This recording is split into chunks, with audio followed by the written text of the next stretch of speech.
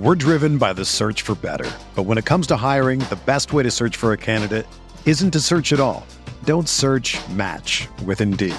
Indeed is your matching and hiring platform with over 350 million global monthly visitors, according to Indeed data, and a matching engine that helps you find quality candidates fast. Ditch the busy work. Use Indeed for scheduling, screening, and messaging so you can connect with candidates faster. Leveraging over 140 million qualifications and preferences every day, Indeed's matching engine is constantly learning from your preferences, so the more you use Indeed, the better it gets.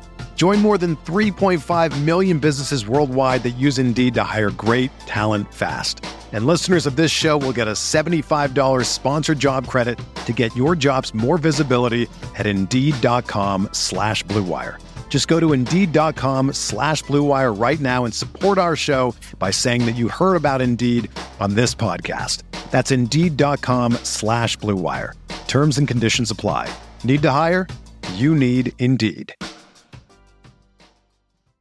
This podcast episode is brought to you by Coors Light. These days, everything is go, go, go. It's nonstop hustle all the time. Work, friends, family, expect you to be on 24/7. Well, sometimes you just need to reach for a Coors Light because it's made to chill. Coors Light is cold lagered, cold filtered, and cold packaged. It's as crisp and refreshing as the Colorado Rockies. It is literally made to chill. Coors Light is the one I choose when I need to unwind. So when you want to hit reset, reach for the beer that's made to chill. Get Coors Light in the new look delivered straight to your door with Drizzly or Instacart. Celebrate responsibly. Coors Brewing Company, Golden, Colorado. Welcome to the Arsenal Vision post-match podcast. Perez has got the better of it, and he looks to get the better of Schmeichel, and he's done it. It's going to fall here for Alexis.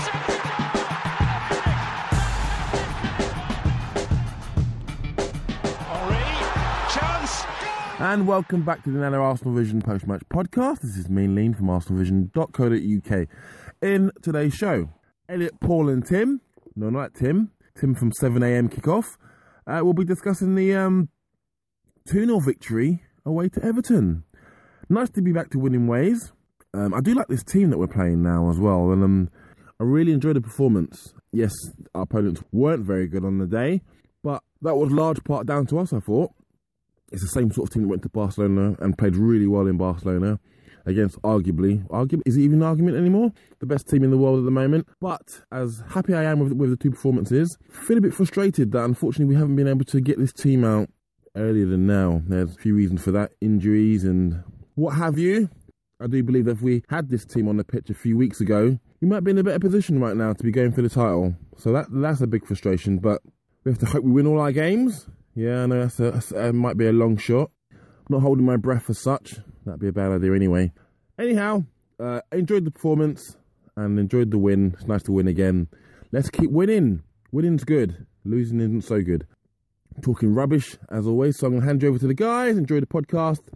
And back after... Who are we playing against? Back after Watford.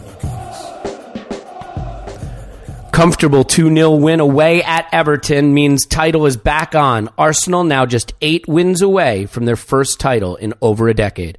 This is the Arsenal Vision post-match podcast. My name is Elliot Smith, and you can block me on Twitter, Yankee Gunner.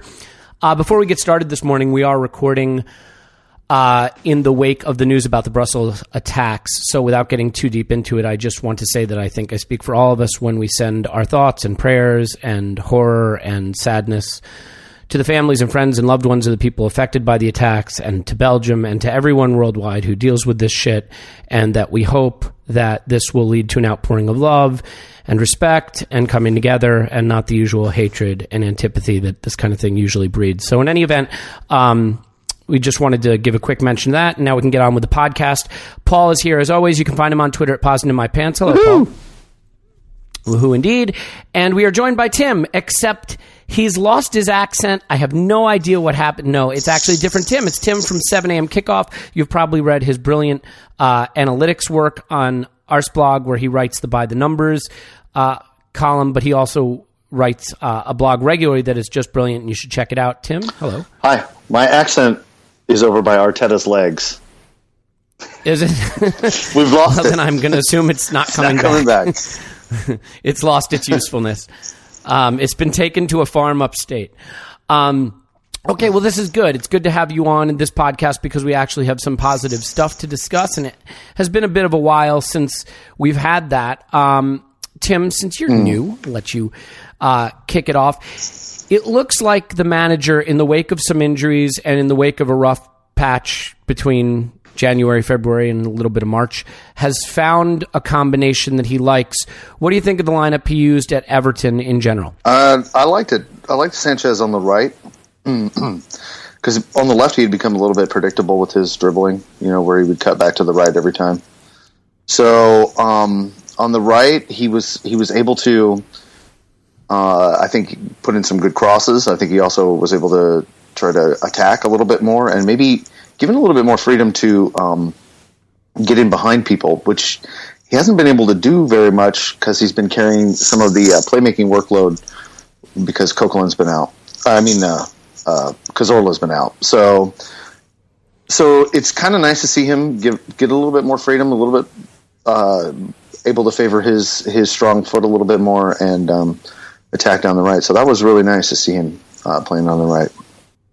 Yeah, one of the things that I've always felt is that we could probably or potentially make even better use of him, giving him more space to come central because, if you think about it, especially when he's on the left, you can use the sideline, right, as the touchline as another defender, and then he loves to just cut inside. It becomes very predictable, and I think it makes it easier to defend him one-on-one. Now, I know he attempts a lot of dribbles, and a lot of them are successful. He also loses the ball a lot.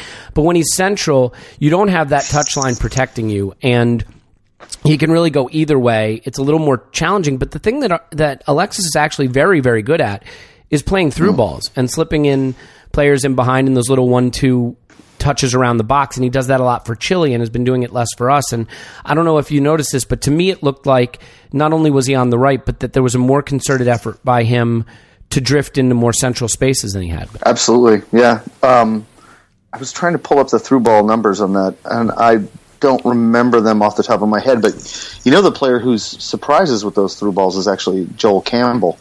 He may be. Yeah, he's excellent. I know he may be even second best on Arsenal with that pass. It's kind of an amazing stat when you consider he's like a little bit short of Mesut Ozil or something like that. He's been pretty good, but it is Alexis actually who's second best with through balls, almost won every other game. So yeah. Do you think it's? Yeah, I was going to say, but the problem is that we don't have. If Alexis is playing the through ball, who's he playing the through ball to? So he's usually playing it to a midfielder or one of the central midfielders like Ramsey or somebody like that. So I would prefer if we had somebody else playing the through balls to Alexis, and I think that's what's been killing his scoring this season is not so much that he's in terrible form, which he has been struggling with his shot. His finishing percentage is way down, but the fact that he's not able to make the runs behind and get those through balls to him, which would be happening again if we had Cazorla in midfield. Right. It also explains maybe why he's not as effective paired with Giroud as he is with someone like Welbeck, because when he has Giroud there, he occupies the space that Alexis either wants to drift into, and he doesn't make the runs that he would necessarily want to pass to, so maybe they're not as sort of synergistic in that respect, whereas Welbeck will make those runs, those darting runs in, that Theo also would make when Theo was kind of playing well in the November-ish, December-ish range. I just checked really quickly on WhoScored.com, and it looks like Sanchez is comfortably second on the team behind only Ozil in through balls. So, definitely something he could be more effective with if he's given more central space and runners in front of him. Paul, another player that looks to have nailed down a first choice position. Now, a lot of that may be down to injuries to Ramsey and Cazorla and things like that, but he's certainly doing his best to lay claim to it, is Alex Iwobi. Do you think it's a little unfair on Campbell that Iwobi's just taken this position? What do you make of that situation? I think it's incredibly unfair on the human level. It's got to be... the problem with our team, if we're got people fit and we're playing well, is that Arsene isn't a big rotator at the best of times. So The only thing saving, lots of tears has been just we always seem to manage to find those injuries that give them something else to cry about. But yeah, it's very unfair on Campbell. On the other hand, and I agree, I think we've all seen he is kind of the second playmaker on the field, making those triangles up in that corner. He's silky smooth. He scored that superb goal just what seems like a couple of matches ago. I can't actually remember. It probably turns out it's 17 matches ago, the way time flies. But it seems like just a couple of games ago he scored a superb goal that kind of got us going again. And yet here he is watching the games like the rest of us from the sidelines. Do you think any of this is the manager's decision is informed by the fact that he wants to put Alexis on the right to try to get him going, and he, for some reason, does not feel Joel can be moved to the left? Well, certainly, obviously, the biggest part of that would be Joel does seem to be comfortable on the right. I wonder if moving Alexis to the right is just giving Bellerin more protection. Because Iwobi on the left gets to play in front of Monreal, and that it's more driven by Iwobi than Alexis. Because I think we've all seen the issue with Alexis on the left is Giroud. We all like and respect what Giroud does, but we also recognize every time he plays. Let's not tar everybody with that brush, okay?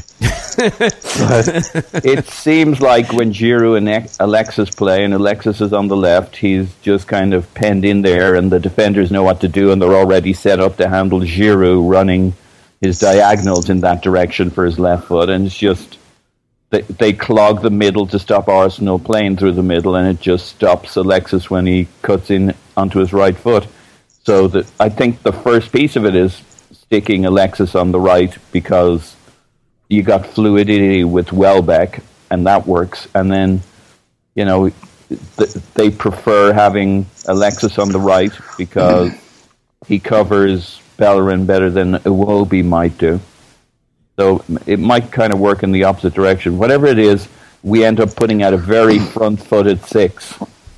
When you look, if you look at that six against Everton, it was everything I talked about before of hoping to see.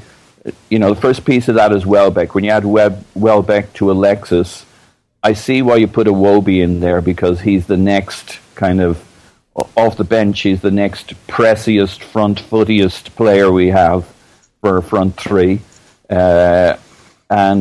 That front six really went at them. It was just superb to watch. It wasn't necessarily Everton's best performance, but I guess those things are inversely proportional to. Yeah, go ahead. Well, no, I was just going to say I think that in the first half we made them look pretty bad.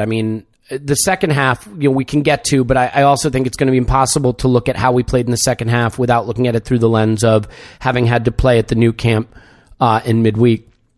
So it was always going to be in our best interest to really try to kill this game off in the first half, and we did that. Tim, when we were struggling, and we may still be struggling, but at least for one game we don't look like it. But when we were struggling, and you certainly look at the statistics that would support this if you agree, obviously missed chances were a huge part of it, but it certainly looked like central midfield was a problem. And whether it was Ramsey Flamini or Ramsey Coughlin or whatever the pairing was, it really wasn't working, and it wasn't giving the attacking players a platform to build off of, and we really weren't able to build anything up through the midfield. I thought Coughlin had arguably his best game of the entire season against Everton, and I think the Elneny-Coughlin partnership looks like it's working. Elneny completed 89.8% of his passes, Coughlin 87% of his passes, which, obviously when you're moving the ball through midfield and completing passes at a good clip, Coughlin was not dispossessed, had no unsuccessful touches. Elneny was not dispossessed, he had one unsuccessful touch. So by and large, they were clean with the ball, they were successful with their passes, and I really think that everything built off that platform. How do you feel about that partnership? Do you think that's a big part of the improvement? I think it's still really early because what Cazorla offers in midfield is kind of an incredible package of statistics. So he's second on the team in key passes. So when you get Ramsey in there, that drops by about half. He's also second or first on the team in dribbles. He's second. And again, when you get Ramsey in there in his place, that drops by half. So what that shows you is, one, a player who, well, he gets a lot of his key passes from set play. So I'm not gonna sugarcoat that. But he is a player who is collecting the ball deep and recycling the ball for the team and able to find teammates making runs in behind, whether that's his midfield partner or whether that's one of the wide forwards. So that's a crucial role that he plays for Arsenal. And also his ability to dribble out of midfield is crucial for Arsenal, because we can't always break pressure by passing the ball, because sometimes we don't. We're not moving enough, or we're tired, or we just played against Barcelona or something like that, and it's difficult to move as much constantly for 75 games a season or whatever it is that we play these days.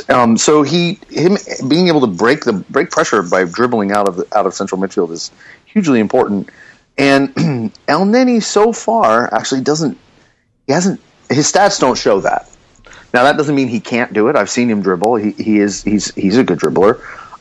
And he just hasn't started to pick out players yet with his passes. So he's down there pretty low in the key passes. Yeah, he's like last. He doesn't have any key passes yet. So he hasn't made a single key pass. But he does dribble, and so it is nice to have him. He's also a little bit more. I want to say he likes to play deeper than Ramsey does. Ramsey is a kind of player, midfielder who likes to play a little bit more forward. And so that gives us a little bit better balance in midfield. And you saw that with the Everton game, because that was like perfect for Coquelin. There was a perfect platform for Coquelin to shine. When he's got his teammate, his midfield partner next to him who's not leaving so much space, Coquelin then can operate in midfield. And we're playing mostly sitting back defending, most of the time. Coquelin can sit back and just operate, and he had some amazing stats in that game. Was it 9 tackles and all those? It was pretty incredible. So 12 interceptions. Yeah, 12 interceptions. I mean, just able to read the field and step in where needed. So it was a perfect platform for him, and great for Arsenal as well. In terms of getting us back to. Maybe a feeling of a little bit more positivity after the last couple of weeks. And I think, go ahead, Paul. A couple of things on that. I think Coquelin's amazing stats are a function of the pressing the other 5 were able to do, because he was, the guy making the pass always had so much pressure on him. Coquelin knew where it was going, and the passer just had to, try and squeeze it through because everybody was covered. So I think it goes hand in glove. I thought the other thing I really liked about Elneny was, I agree with everything Tim says, but when he isn't racking up big numbers doing things, what he is providing is that balance. And there was an interview recently where he said something about that's kind of what he looks to do. He likes to find where he needs to be to help. It was really about finding that pocket to sit in to help the other teammates out. And I think he did that superbly.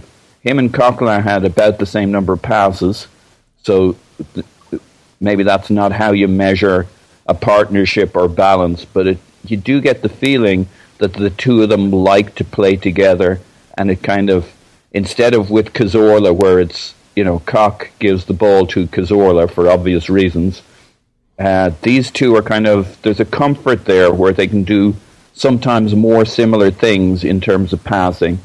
46 and 49 passes. I remember before in a breakdown, Adrian Clark talking about them being a kind of a string between the two of them. I think it was him talking about it, and you get that idea that you never feel with Ramsey, where it's a giant elastic band between them. With these guys, you could put a 10-yard rope between them when we're out of possession, and they just they know where to be against each other, and it creates a superb shield. And then the one other stat that came off the breakdown, 12.5 kilometers for Elneny. Yeah. I mean, that's a guy with the legs who can run all game long, like Ramsey can. But and that was his second game. Yeah. He had done that twice in a row within a week. Yeah, he was top against Barca, wasn't he? Yeah. And if you think of how Ramsey uses his legs, it's to get forward and back. With El Neni, he didn't really get forward in a Ramsey sense. So he was using 12.5 kilometers just to keep moving around the pitch to be in the right spot all the time. That's what he's doing. Find the spot, be the counterbalance, be where he needs to be to kind of keep the balance. And I don't think we've looked a more balanced team going forwards and backwards than we did against Everton. Well, here's the thing that I would say about Cazorla. Santi Cazorla is a phenomenal dribbler, and he can come deep, collect the ball off the center backs, beat a man, carry the ball forward, break a press, and then play a pass. But the other thing about Cazorla is I think he has a good egg timer. We were talking about eggs earlier before the pod. Egg timer in his brain about when to release the ball. And if I had one criticism of Ramsey as a central midfielder, he always seems to want the extra touch. I don't feel like he moves the ball quickly enough all the time. One thing I've been impressed with El Neni about, there may be a stat like this, I don't know if it exists, I'm sure somebody is tracking it at this point in time, but length of time the ball is held before a pass is played. And El Neni seems to play the ball very quickly. I felt like one of the things that was working about our game against Everton in the first half is that the ball was moving very quickly. And I think peak Arsene Wenger teams moved the ball quickly. One-touch passes. Players knew where their partners were going to be. They made intelligent runs. They collected and they distributed. Arteta was always very good at that. And I think the ball had started to bog down for us and really not even move through the midfield as much as a result. And that changed. Now, Tim, the first goal to me was such a joy because it was sort of vintage Arsenal at our best in that it came through midfield. We played in behind the back four. We worked the ball well with great vision and great movement. And it showed what happens when you get Ozil and Alexis interacting on the pitch because Ozil collects, Alexis makes an intelligent run, Ozil has to take kind of a weird body shape to play the pass to him, and then Alexis very quickly spots Welbeck's run and plays it in behind him. Is that the kind of Arsenal goal that's really been missing, or at least in short supply for this season? Yeah, I don't think we've had one of those since, was it Wilshere? Remember Wilshere's goal? Like the Norwich goal? And what was that, last fall? Two seasons ago? Well, I mean, it feels like it. I could be wrong. I forget things all the time, but...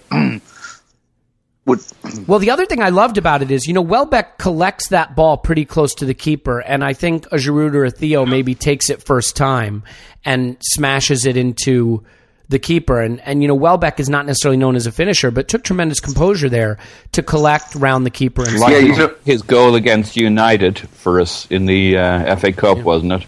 Very similar, kind of rounding the keeper. Yeah, except the difference there is he took the ball away and he was solo the whole way. So he had a little bit of time to think about what he was going to do. He had no time to really consider. Yeah. Go ahead, Tim, I was just going to say, one of the things that's interesting about Arsenal is that we get a lot of our shots blocked. This is one of the reasons why we're struggling to finish is we get in close, but our shots get blocked. And then part of the reason for that is because we have to end up taking, I think, some of our players have to take extra touches in and around the keeper. If you remember Giroud in his heyday, he finishes with one touch, usually front side, near post, the crazy little near post finishing. He did that for years for us. And so you're absolutely right. It was great to see Welbeck have that kind of composure there. I'm watching the goal again. I think we should all just sit here.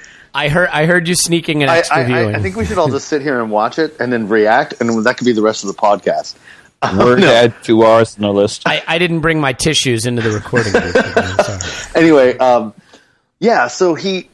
so it was nice to see him take a little bit of extra touch, but he did that intentionally as opposed to a lot of times the ball will fall to a player right outside the 6-yard box, and he'll have to take a touch to settle the ball, an extra touch to settle the ball rather than to just finish first touch. So we get a lot of times we're getting a lot of our shots blocked, which is leading to a lot of our poor finishing, I think, this season. So it was awesome to have the interaction, not only the interaction, but then the through ball from Alexis, and then Welbeck did exactly the right thing that time. Rather than finishing first touch, he did exactly the opposite of what I just said we should be doing, and took a touch around the keeper. But that was it was perfectly. It was awesome. Yeah, it was so well worked, and I think the more we can get Alexis and Ozil interacting on the pitch, involving each other with their movement. There was a goal, I can't remember what game it is, where actually Alexis played a through ball to Ozil, who scored earlier in the season. And when, they are our two best players, I think it's still fair to say, and I think they have the best understanding of movement and passing and vision and arguably even finishing. And so the more we can get them involved with each other, the better. And I think that Alexis has kind of been in hibernation out on the left wing for the past couple of months, and the move to get him on the right,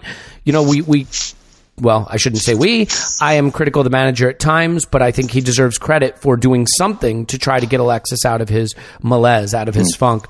The second goal is, I want to say individual brilliance, but there's actually a lot of good stuff that happens up the pitch first. There's a tackle and then a brilliant. The ball that Bellerin plays, he's got a lot of space to play it into, but it's got the right spin on it to be easy to collect from Iwobi. Paul, Alex Iwobi showed tremendous control, composure, pace, precision with his finishing there. What did you make of his game overall, though, the goal and the rest of what you saw? I think the most important part of his game is just that he fits into that approach. He's high energy. He has that nice, awkward, big physique. I think what we saw, again, with that front six is that I think it was Klopp who had said that, turnovers or pressing is the best playmaker. And, okay, this is pressing as in defending starts this off. But we saw...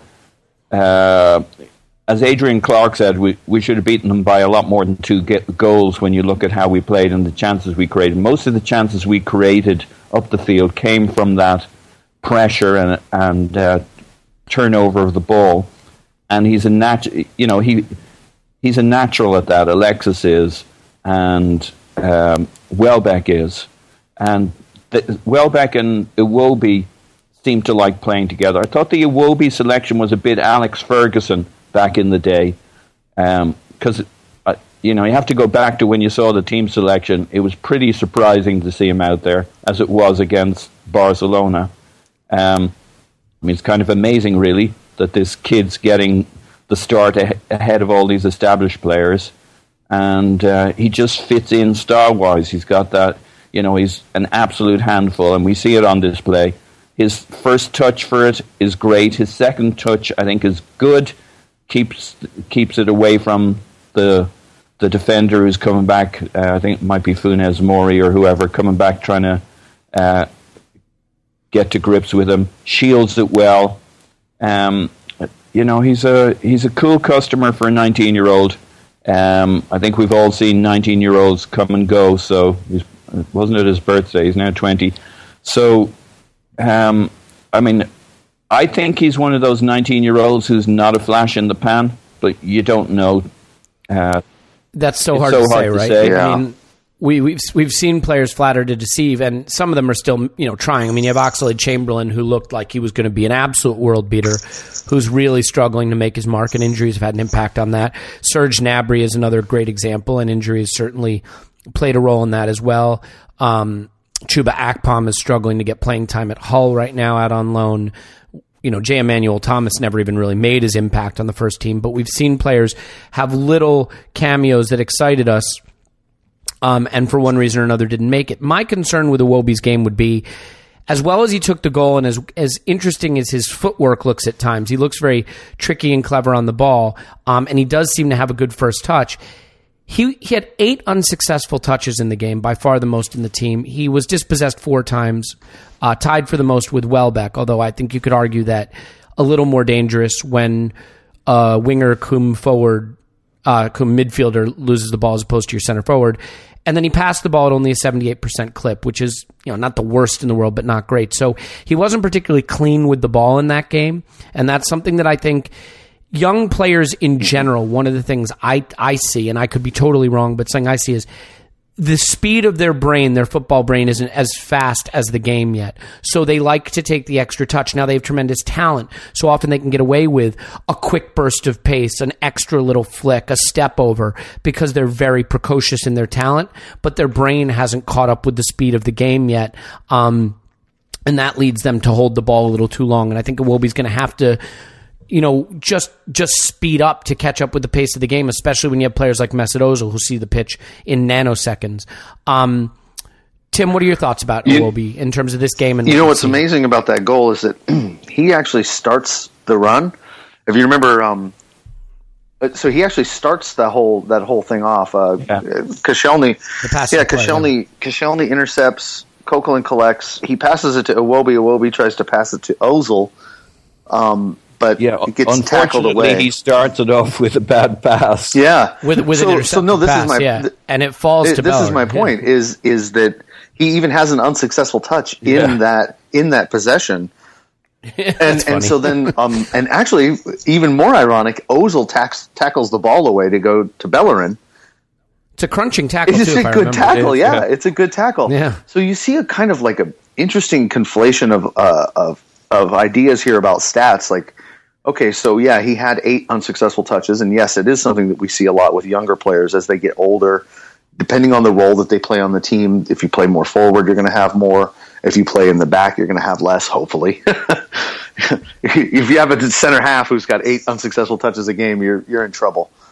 You've conceded quite exactly. a few goals. But even in this particular play, he lost possession of that ball in a really bad area, but was able to make up for it through teamwork, and then also had that sort of young brain to say, hell with it, I'm just going to run. And he did. And, a lot of times we even criticize players for trying to make those kinds of runs.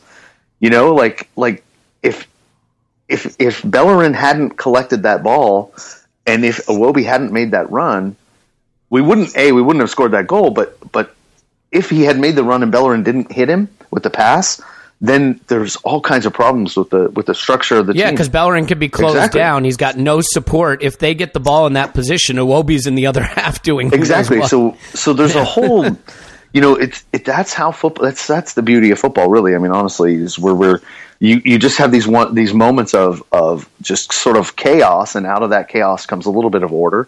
And Iwobi makes a great play, and in the end, he finishes between the keeper's legs, which is, I guess the announcers in the game were saying that's a new thing. I have noticed it quite a bit, but I'm never sure when someone finishes between the keeper's legs if they're just trying to hit it as safely towards the center of the goal as possible and they've gotten lucky, or if they've actually spotted the keeper's legs open and tried to pass it. I can't tell. I got to say, with most finishing, I don't think forwards know exactly what's going to happen. They hit it, and when you hear them talking about it after a game, they'll very often say, I wanted to hit it low and hard to his left, or I wanted to hit it, blah, blah, blah. It's not, I wanted to do exactly how that ball went into the net. The only one I disagree with you is the curled finish. Yeah. You know what I mean? Because where they're basically trying to pass it into the corner. But I think it's an interesting way you look at it, Tim, because I think in general, that's really how I saw that passage of play, which is some of the bad of Iwobi, a lot of the good of Iwobi, but also just sort of the chaos and how it can fall your way. And then when the moment comes to you, to be fair to him, you have to take that moment. And even before he passes it between the keeper's legs, that's a hell of a first touch and use of his body and shielding off the defender. So, I mean, there was a lot of good there. Yeah. One thing that I think is really interesting, and so we get the 2-0 lead. I thought the game was pretty comfortable after that. We can talk a little bit about the second half where we kind of shut up shop and decided to be very defensive, I think, in the way we played. And I do want to get to that, although, again, I acknowledge a lot of how you view the second half has to be through the lens of Arsenal having played at the new camp in midweek. But really quickly before we do that, Paul, I don't think anybody could say that Gabriel has been playing particularly well. He kept his place. It looks now like maybe that is his place. Are we seeing the passing of the torch? Is the manager deciding that Mertesacker at 31 now is going to have to start to take a back seat, and this is Gabriel's chance to lay claim to that starting role? Yeah, another one that's painful to watch, talking about people watching from the bench. I did feel from the couple of times the cameras panned to him I don't know. I was surprised again that it was Gabriel that started, not necessarily for this because it was this match or tactically. It just feels like this is significant.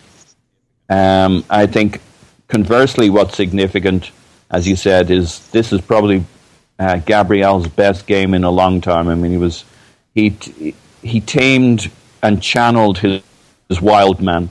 I thought he was incredibly disciplined in his game, not so clean. So I wonder, if he keeps this up, the balance between him and Koscielny and the way they play, I think Per is going to find it very hard. Now the question is, can he keep this up? Can he tame that wild man? Can he keep his game that clean?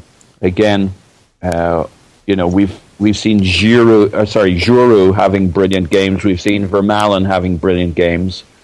You know what worries me, Paul? It's the part that you don't think about with a center back, but Per Mertesacker is our line-breaking passer from the back. He's an organizer from the back. He has positional awareness, even though he doesn't always show it when he takes 2 steps up to the halfway line and then lets someone run in behind him. But when we have to defend deep, I think he organizes in those environments. And he is a great tackler on his feet. He doesn't go to ground often and he doesn't foul a lot. With Mertesacker out of there, Koscielny's not a brilliant passer. He's okay. He likes to play long more often. Gabriel is okay, but we don't have that line-breaking passer at center back. And so even if Gabriel tames some of his wild man instincts, I still think you'd like to have one more technical center back who can play that pass that breaks the lines, play that pass that bypasses the attacking line of the opposition. I don't know that we have that. And that's right. That's I think it's. Sorry, go ahead, Tim. I was just going to say I think it's a matter of trade-offs, but this brings us a lot. And the one thing I really liked was Lukaku was apparently the fastest player on the pitch on Saturday, and you wouldn't have known it from the way Gabriel could stay with them, and of course Koscielny. Yeah, no, that he handled him really well. I was just going to say, actually, interestingly, Mertesacker and Gabriel have almost the exact same stats. In other words, they're both passing at 89%. They both pass around 50 passes a game. They both hit 1.9 long balls per game. And in the Champions League play, actually, Gabriel is our 4th best passer. So he is exactly what you think. But he adds one other thing, which what I'm talking about when you were talking about with those long straight passes on the ground to exactly passes, those passes are absolutely crucial to Arsenal's playing style, as vertical passes, and I think he is doing that. I don't think he's doing it as well as Per Mertesacker did, but he's going to get there. The other thing that he adds that Mertesacker doesn't is Wenger likes his center backs to jump the ball and try to get the interception and get a toe on the ball. Koscielny does that. Just he's absolutely hands down the best in the league at doing that. But Gabriel is right there next to him in terms of the number of interceptions per game. And in that game against Everton, he didn't have a whole bunch of tackles. He didn't have a whole bunch of interceptions. He only had 4, but Koscielny only had 5. So in terms of the way that they played and the way that they were able to keep Lukaku quiet, it also shows in Lukaku's stats, where Lukaku only had 1 shot and he averages almost 3 a game. So or more than 3 a game. So you get a sense from Lukaku's stats where he's 50% passing, only had 12 passes, So you can see from Lukaku's stats that he was actually completely shut down by Gabriel, even though Gabriel didn't have a whole bunch of stats in his favor. So I think Gabriel is actually, as you said, if he calms the beast, if he calms the beast down, I think he's almost actually right there at Per Mertesacker's level, which is incredible. Which is incredible to think about. Yeah, and calming the beast is a big part of it too. I mean, I think it's great to step up and want to try to intercept the ball, and I recognize that that's a high risk, high reward play to some extent. The thing I liked about Mertesacker for a long, long time in his career is he's just an exceptional stand-up tackler. And we know referees love to call penalties against Arsenal. Yeah. So why give them the excuse? All right, so two things I want to cover just really quickly. One, let's cover the second half generally. And I guess the way I'll do it, and I'll start with you, Paul, is just it looks to me like, and again, I want to acknowledge, before anybody jumps on me about this, I fully recognize the team had to be shattered from the game at Barcelona, and so fatigue plays a role in what you decide to do. But there is a difference between having a 2-0 lead and playing a little more on the counterattack, and having a 2-0 lead and completely conceding the impetus and possession and defending in a low block and soaking up pressure and breathing life back into your opposition. Both with the substitutions, which granted came a little bit later, and with the style of play, Paul, did you feel that we went too far from being on the front foot to really just soaking up pressure and sitting deep? Okay, so I've noticed, like we've had this conversation on a few games, I think we just feel differently about it, because it didn't bother me at all. And I've seen how much this stuff bothers you. But again, I just want to be clear. I think playing on the counterattack, and being a little less in possession of the ball and being a little more safe in your organization at the back makes sense. I just think that there's a difference between playing on the counterattack and just literally sitting in a low block and soaking up. Yeah, no, I think you're right. I think we do it in a somewhat unsophisticated manner. Kind of like our pressing.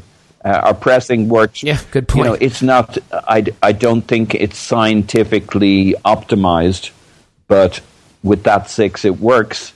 And I think kind of the way we kind of drop back and absorb pressure, maybe not the most scientifically designed, optimal way of doing it.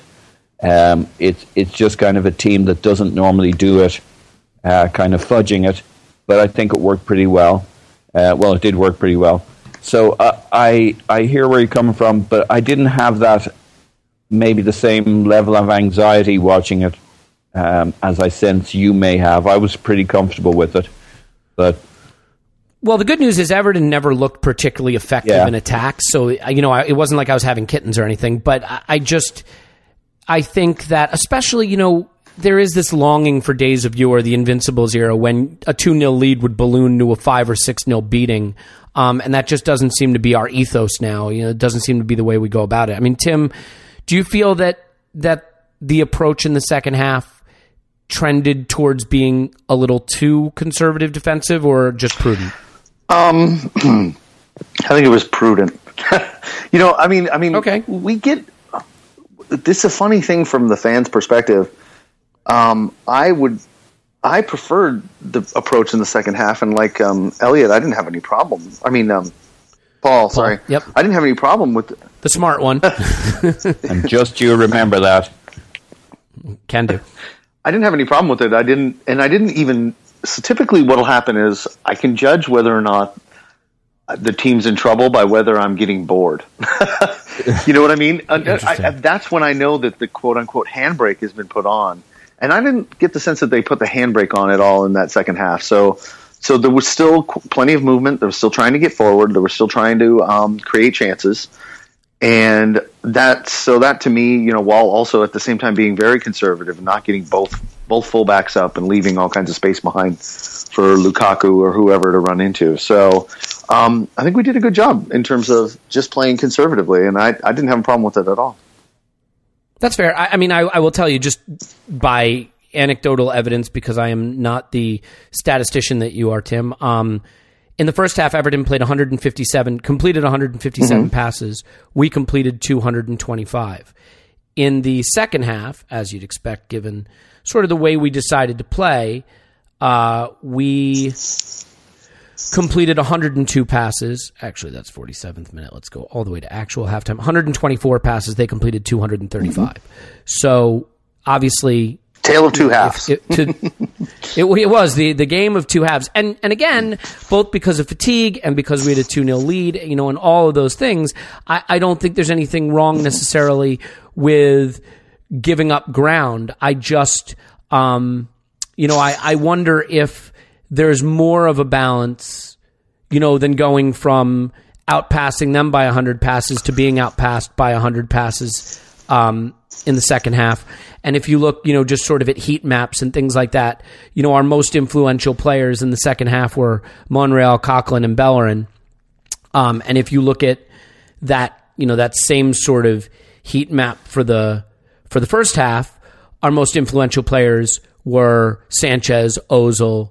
Again, I'm sort of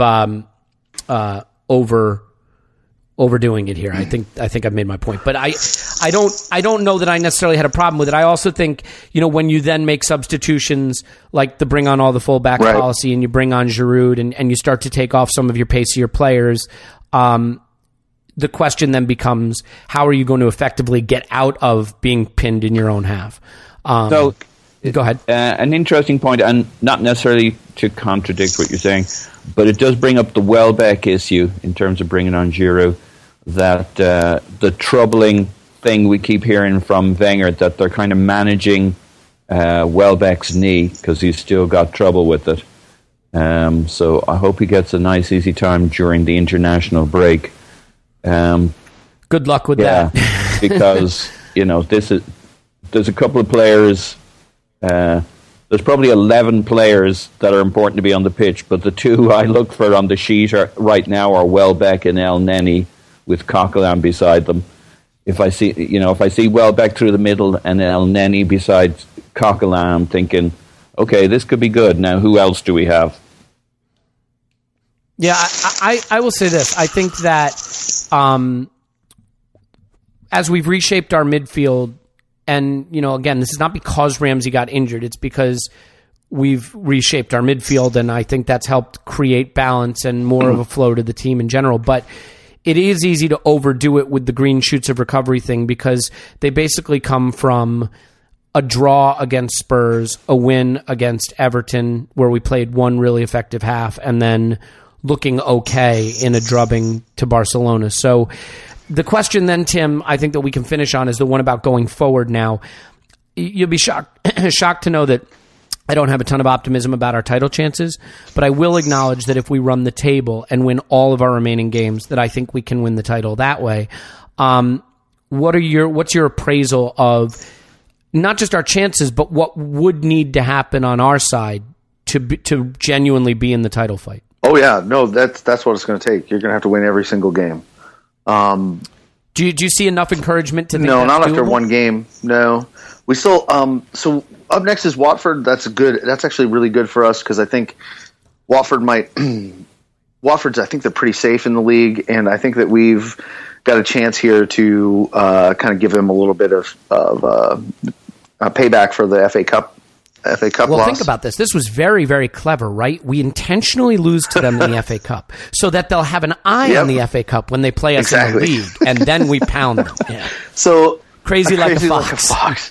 So then the big game for me is the West Ham game. West Ham is the best record in the league against top third opponents, and they are going to be that's our toughest test, and we deserve a get back from their early season opening day stuff. But I think if we beat them, that might actually give us that hope that you're looking for to win the league. But honestly, in the form that we're in, it would have to be like a 180-degree turn of form. So in the form that we're in, I have us finishing second, which is actually really good, above Tottenham. Above Tottenham. Yeah. And Leicester winning. Tottenham in particular have the hardest run-in of any of the top three teams. So they're going to find it very difficult. They've got to play a bunch of different clubs who are in really great form, like Chelsea. So I'm I can see us winning. If we beat West Ham, I'll start to believe. How about that? Okay, I can live with that. I think the challenge for me whenever we were discussing this, and the reason I'd written off the title, is I said, look, I realize that mathematically it is possible, but this is a team that took 13 points from its last 30, and you now want me to believe that they're going to take 27 from their next 30. But that was the go ahead, Paul. Give me the reason to believe. The form is irrelevant. I mean, this 11 on the pitch. If you take the Barcelona game, this game. Now, it's only 2 games. And you play this 11, and we can keep them healthy for a while. This is a whole new ball game. I mean, literally. No, not literally. No, figuratively. It is a whole. Yeah. It is. Yeah, we're actually going to start playing basketball. Good, that literally is a whole new ball game. So literally, this is a whole new ball game. He says, persisting with this. You know, the only question is, if you can promise me that the core elements of this team stay healthy to the end of the season, then I think we're going to come pretty damn close to going on a run of whatever 8 wins in a row. The issue with it is that the other 2 teams look like they're going to go on a run of whatever they got left, 8 or 7 games in a row. So it's whoever blinks, and then there's a lot of luck and referee calls. I mean, they'd never go against us. So there's all the variables out there, a couple of key games, but absolutely this 11 is, you know, if people want to quote statistics going back a month or 2 months, I could give a fuck, because this 11 is a different 11. Well, it's a different team. Yeah, I mean, the team that was dropping points in January and February, you know, didn't have El Neni in it, didn't have, you know, Iwobi in it, for example, didn't have Welbeck in it for most of that. I think my big hang up with this is the thing that I need to see another game or 2 of to believe that we could do this, go on this kind of run is, can we finish enough of our chances? I mean, Danny Welbeck historically is not a clinical finisher. Maybe he's finding a wellspring of finishing quality that is going to lead us on, and maybe Alexis is just rounding into form. But the question has been for me since summer and continues to be, are there enough goals there? Because there's going to be one of these games where it's 0-0, where it's late, where it's, you know, we've created the chances and squandered them, and someone's going to have to step up and win the game. And the question is whether we could start scoring first and being proactive. So that helps. So I know what you're saying. I think you can get momentum. I think players will come to life when you have a much more dynamic, attacking, front-footed. You know, I think it all. This is a very virtuous spiral you get. So I think we have a real shot at it if we can keep these guys healthy. There's also go ahead, Tim.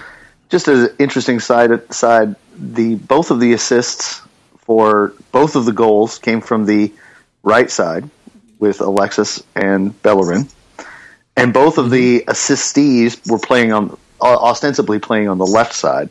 So you had Welbeck, sort of left middle, and then you had Iwobi, who was supposedly lining up on the left, although he did score from the right. So yeah, his heat map shows him on the right. Yeah, actually, but it's interesting that both of the assists came from that right channel. So I think that's we've been overloading wide positions all year long, and usually it's whichever position that Alexis is in to try to get him working. So anyway, maybe we'll see that go forward. I don't know. I tend to be a form guy, so. But I like Elliot's. I mean, Paul's. I like you guys' optimism there a little bit. Paul's optimism that it's just the players on the pitch. Delusion. It's a wonderful state of mind. Hey, Paul. Guess what? Yeah. This is literally the end of the podcast. All right. So first of all, Tim. Figuratively, I'm going to interrupt and keep going. No. Yeah, it's actually figuratively the end of the podcast because I have to do the whole wrap up thing. So it's not literally the end. Anyway. You should check out Tim's blog if you don't already, which you already do. It's 7amkickoff.com, where the 7 is the number 7, excellent. Not the word 7 spelled out. It is fucking excellent. Although there is another blog that owns that title. And you can find 7am Kickoff's work on that blog as well, our blog, where he does the excellent by the numbers column. There is a lot of blog and pod incest, adultery, however you want to look at it, that goes on the Arsenal world. In any event, Tim, I will let you get back to your chickens, and I thoroughly appreciate you taking the time this early morning. Thank you. Thank you for having me. It was fun. Yeah, it was actually, the pleasure was all ours, I'm sure. Paul can be found where he's always found, Pausing in My Pants, on Twitter, the occasional blog that he writes, and probably, I don't know, running around your town in an overcoat exposing himself. It's just my guess. Thanks, Paul. Yeah. Thanks, Elliot. Thanks, Tim. Thanks, Paul. Paul is currently in Las Vegas at 7 a.m. Vegas time, so you can only imagine how he's feeling. My name is Elliot Smith. Please block me on Twitter at Yankee Gunner. I assure you it will be in your best interest. And I want to thank everybody who's reviewed the podcast. If you haven't, the best thing you can do is you go and you give it a 5-star review, because that gets a lot of attention. Then you can write tons of nasty shit in the actual description. Works great. In any event, once again, we want to thank you for listening. We now have 2 weeks for all our players to get injured, so this 11 that Paul's so excited about can be ripped up and started over again. We will talk to you after the Watford game. Cheers!